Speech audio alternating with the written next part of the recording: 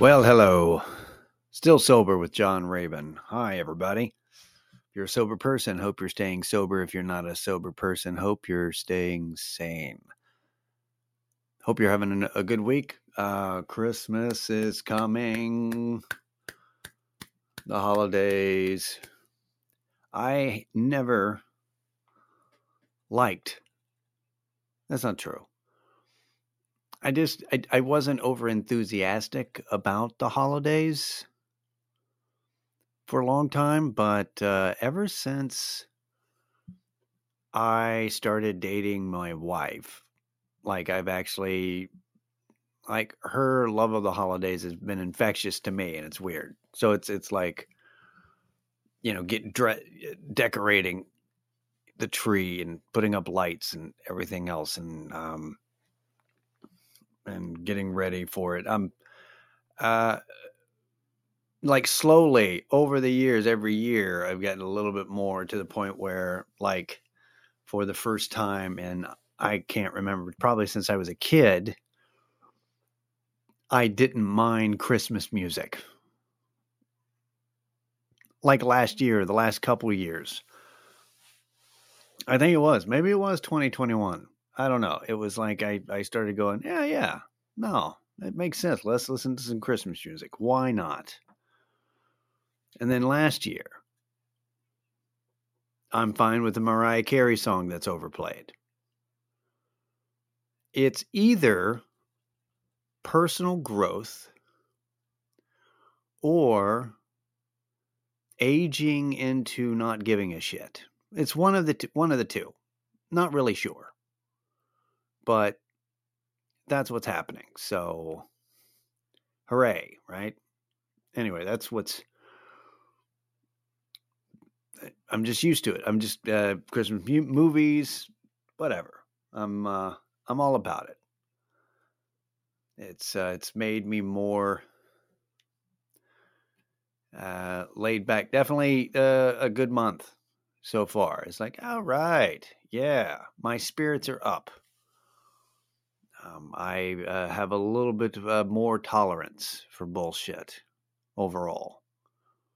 So it's been good. I hope your month has been good so far. And I know the holidays are hard for people who are trying not to drink.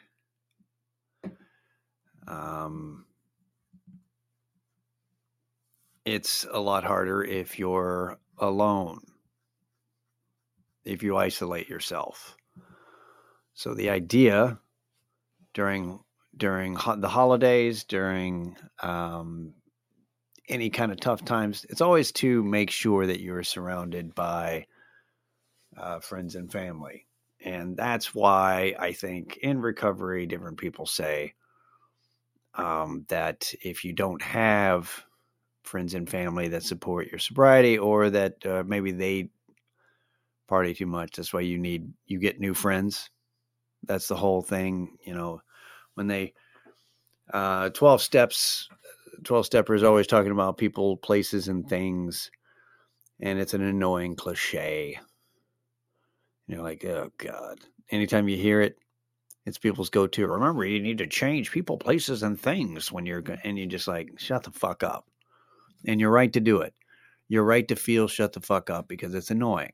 However, that doesn't mean it's not wrong. Or that doesn't mean it's wrong. That doesn't mean it's not wrong, means that it's wrong. Let me do that over. That doesn't mean it's wrong, because it is correct. Most things that turn into a cliche come from truth. It just gets overused. This particular one, not overused. The idea is that you change things that will make you revert and go back to the way you were. That's the short of it. You don't change everything. You don't drop everything and say, deuces, fuck all of y'all, and then to just start a whole new, you change your identity and you move to a new city. I think it's within reason. You're talking about you slowly change things that are negative influences on you. You weed that out so that you can continue your new thing. And I'll get to, but real quick, I forgot to mention. So I had shows last weekend. I actually headlined the Velveeta Room, and it was an odd weekend because it temperature dropped, and when a temperature drops in Texas and here in Austin, and it's windy, when it's really windy and it's cold, all of a sudden, it's not that people don't go out; they just don't wander around sightseeing. You can't. The Velveeta Room where I played, a lot of the traffic that you get is barked in. A lot of the people, the customers come in. That's what makes that room weird, is that it's not like sometimes it'll be a room full of people who paid in advance to be there. But a lot of the times you've got people who were not expecting to see a comedy show. They got barked in off the street. And so it's a mixed bag. It makes it a very unique audience experience, a very unique experience. You don't know what kind of audience you're going to get, and or any audience. And that was the case on Saturday. I had 2 shows. I had 8 o'clock and 10 o'clock. The 8 o'clock show was packed, and the 10 o'clock show did not go on because there was no audience.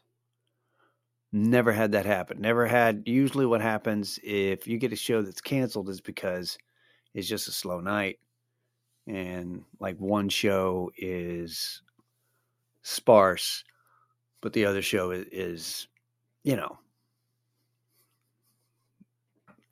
and then the other show is nothing. So it's sparse and then nothing. It's never like, hey, and then what? So, but the show on Friday was fun. The show on Saturday was really fun. I did not do well. Like, I was not at the top of my game, but I was loose because I was experimenting on being real loose. And the experiment went really well on Friday. I had a nice vibe going. And on Saturday, it didn't go as well, but it was super fun because the audience was with me. So they were actually being I think that they enjoyed seeing me kind of play around. It was not my best, but it was a lot of fun. Like, I experimented with some things that were only partially written. And the audience was nice to confirm that they were partially written and not good. So, which is always interesting to have a joke bomb and then have it kill by bombing, by pointing out how bad it bombed and why it was not good and all that. It was a lot of fun. I bring up the shows because let you know how it went, but also because on the show that got canceled, we had 3 people show up, and they had paid to see me because and one of the individuals was celebrating their 6-month sobriety date. 6-month birthday, if you will.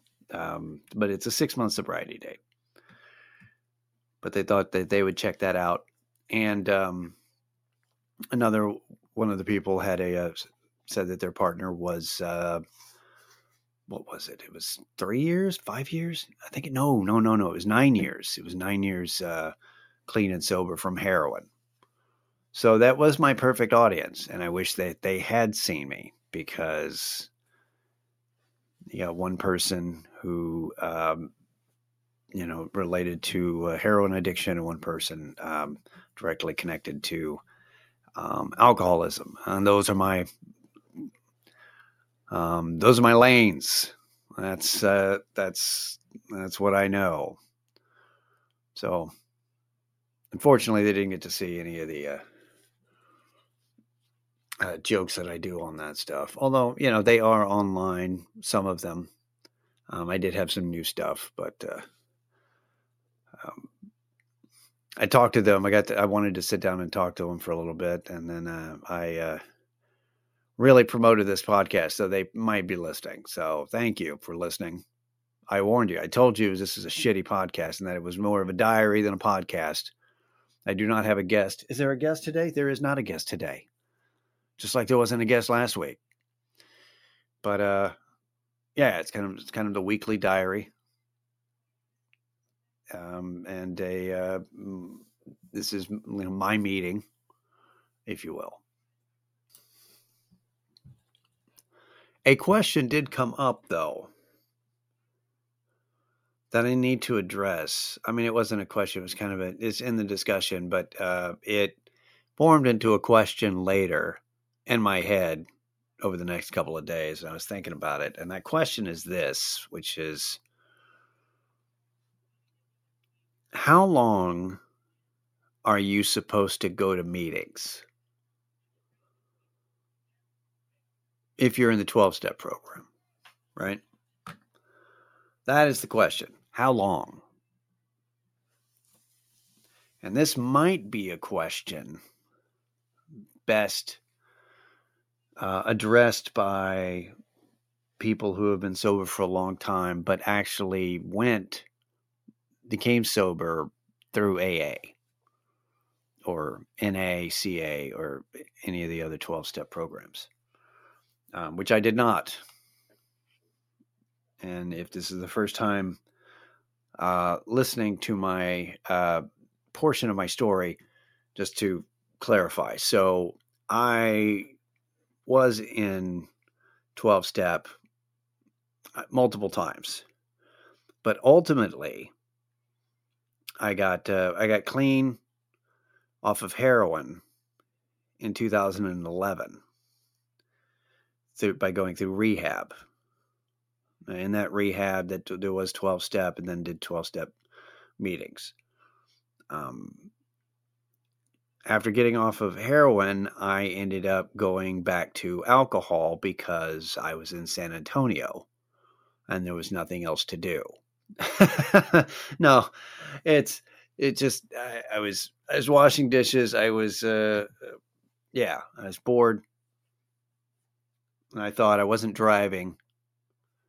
This should be fine. Turns out you can get yourself in trouble and arrested even if you don't own a car or drive. Yeah, you keep progressing, it's going to happen. So, but ultimately, I quit drinking, not because of 12-step, because I quit going, but because of getting arrested while being on probation. They revoked my probation. I violated my probation, but they revoked it. And then I ended up having to do a treatment program in jail. So I went to jail and then did a treatment program in jail. So basically I got locked up for 6 months, but I had ended up quitting drinking before I went. Like, I made the decision, I think. So ultimately what, the way I got sober is I made the decision that I was done and that I was not going to be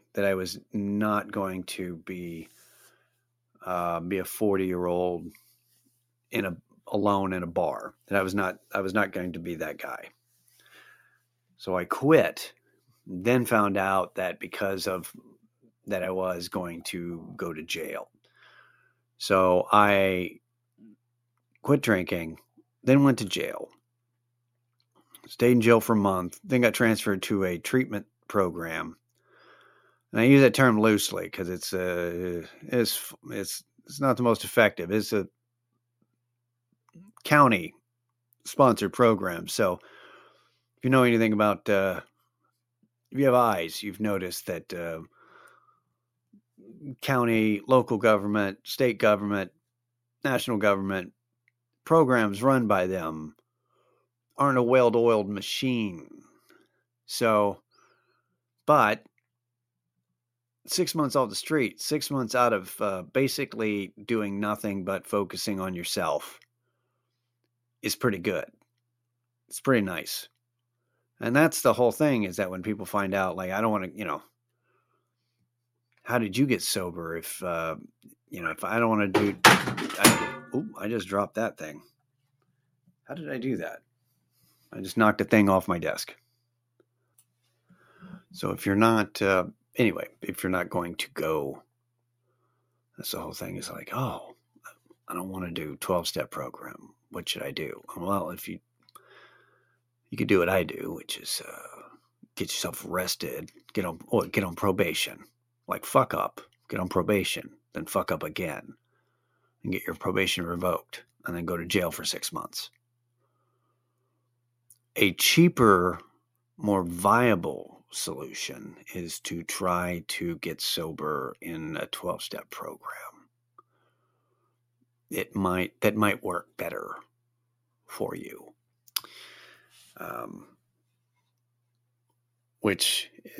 All right, so am I qualified enough to answer the question, how long are you supposed to go to meetings? I don't know. I can only tell you what I think, which is that you don't stop going to meetings because you don't like them or because they're inconvenient. You stop going to meetings when you don't need them, is the answer, I believe. Now, how do you know when you don't need them? I think you kind of know. I think it's real easy to ignore the truth and be all like, I don't want to do it. But you say you don't want to do it. You say you don't want to go. You say you don't want to do that thing. But deep down inside, you know you need to. That was actually how when getting out of jail after 6 months, focusing on, changing my view on life and forming better habits and better thinking by using Zen philosophy, the 4 agreements, and just excerpts of Fight Club, the book, and just doing things differently than I had before. When I got out after 6 months, I was on probation again, and I had different things. I had to carry around a breathalyzer, had a bunch of hoops I had to jump through. But there were a lot of things, in the same way that meetings, that you feel like, you're like, okay, sometimes I enjoy these, but a lot of times I don't enjoy these, but I need to do it. That's what kind of motivated me into doing things and changing things that I need to do, or do things that I need to work on and change things. I did it by tackling things that I didn't want to do, because that's how I knew, well, I don't want to do this. That means that I need to. And that's just that's how I focused on getting stuff done, on working on me. I just did things that I didn't want to do, knowing that was something I had to do. And it was just, and it's slow. It's a inch by inch, just it's slow progression forward. So, I do not think that there is because you're going to get different opinions from some people, because there are some people that have been sober 20 years and they still go to meetings, which blows my mind. I'm dumbfounded that somebody would still be going to meetings after 20 years. Because because my opinion is that they haven't filled their lives with something else, so that AA became like filled the empty gap that they had. It sort of became their hobby, their, part-time job, whatever. Like, it's just this kind of thing. It's the big portion of their life. If they're happy with that, there's not, then why not? But a lot of people don't want to do that. Some people just want to go in and out. They don't want a big, they don't want friendships in AA. It's like, I just need this to help me with this.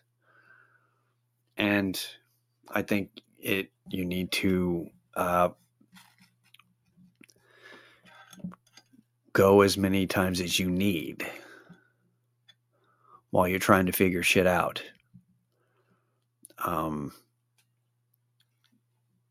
And while you're listening to your sponsor and you're listening to people's advice at the beginning, at some point, you need to understand that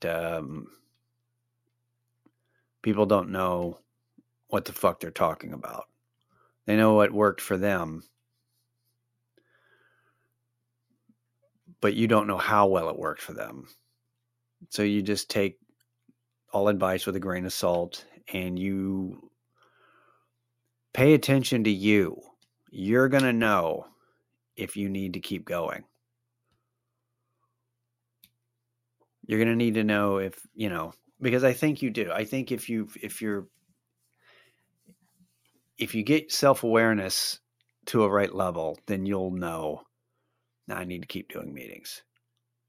No, I need to go twice a week. No, I need to go today. I don't feel like going today is not the reason to not go, because it's easy to slide back into, I don't feel like it. And then I don't feel like doing this. Well, I don't feel like bettering myself. Well, I don't feel like helping somebody else out on something, getting out of myself. Well, I don't feel like this. And it'll spiral into, well, you know what? I've done pretty well. I deserve this. And then, that leads, well, I've done well so far. Maybe I do deserve, I bet I could handle one drink. It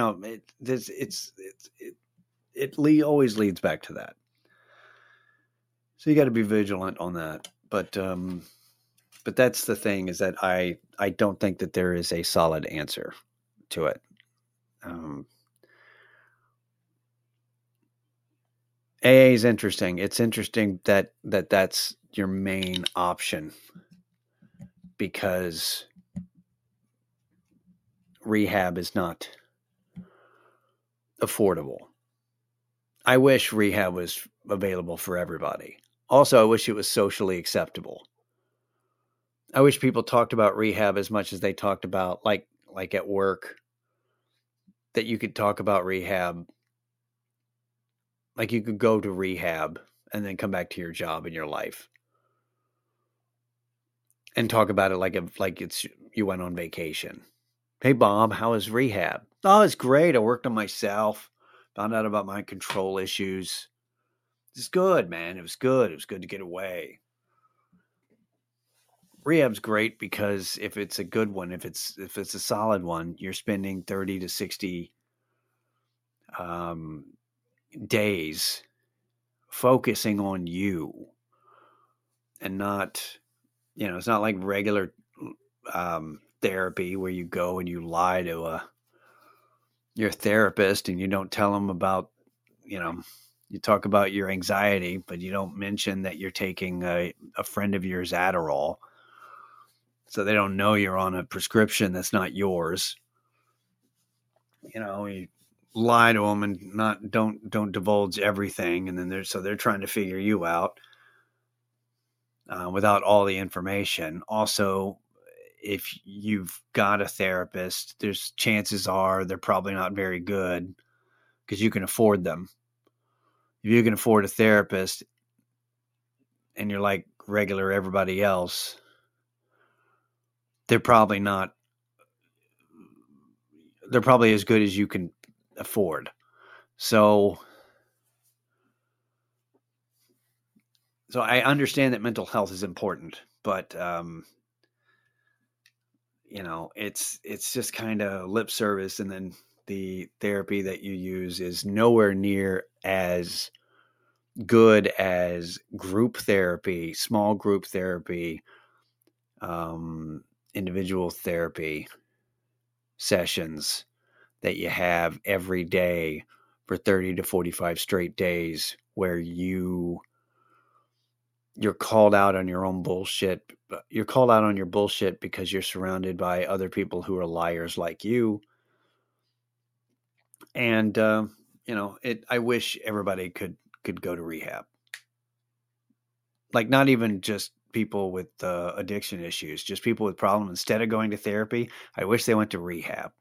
Just had a crash course in working on them. And I wish the government paid for it. Yes. But unfortunately, no, you got to deal with the AA. The 12-step program developed by men in the 40s who didn't want to seem weak, who couldn't go to therapy because they were men. So they invented this little secret anonymous club. But, yeah, keep going.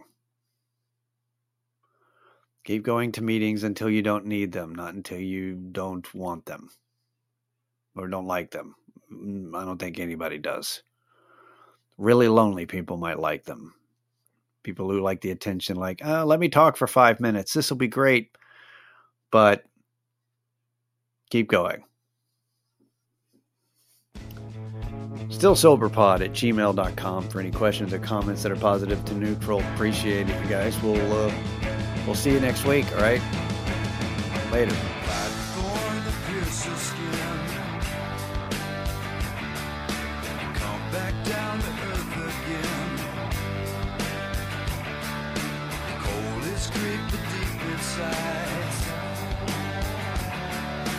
Disconnect the telephone line.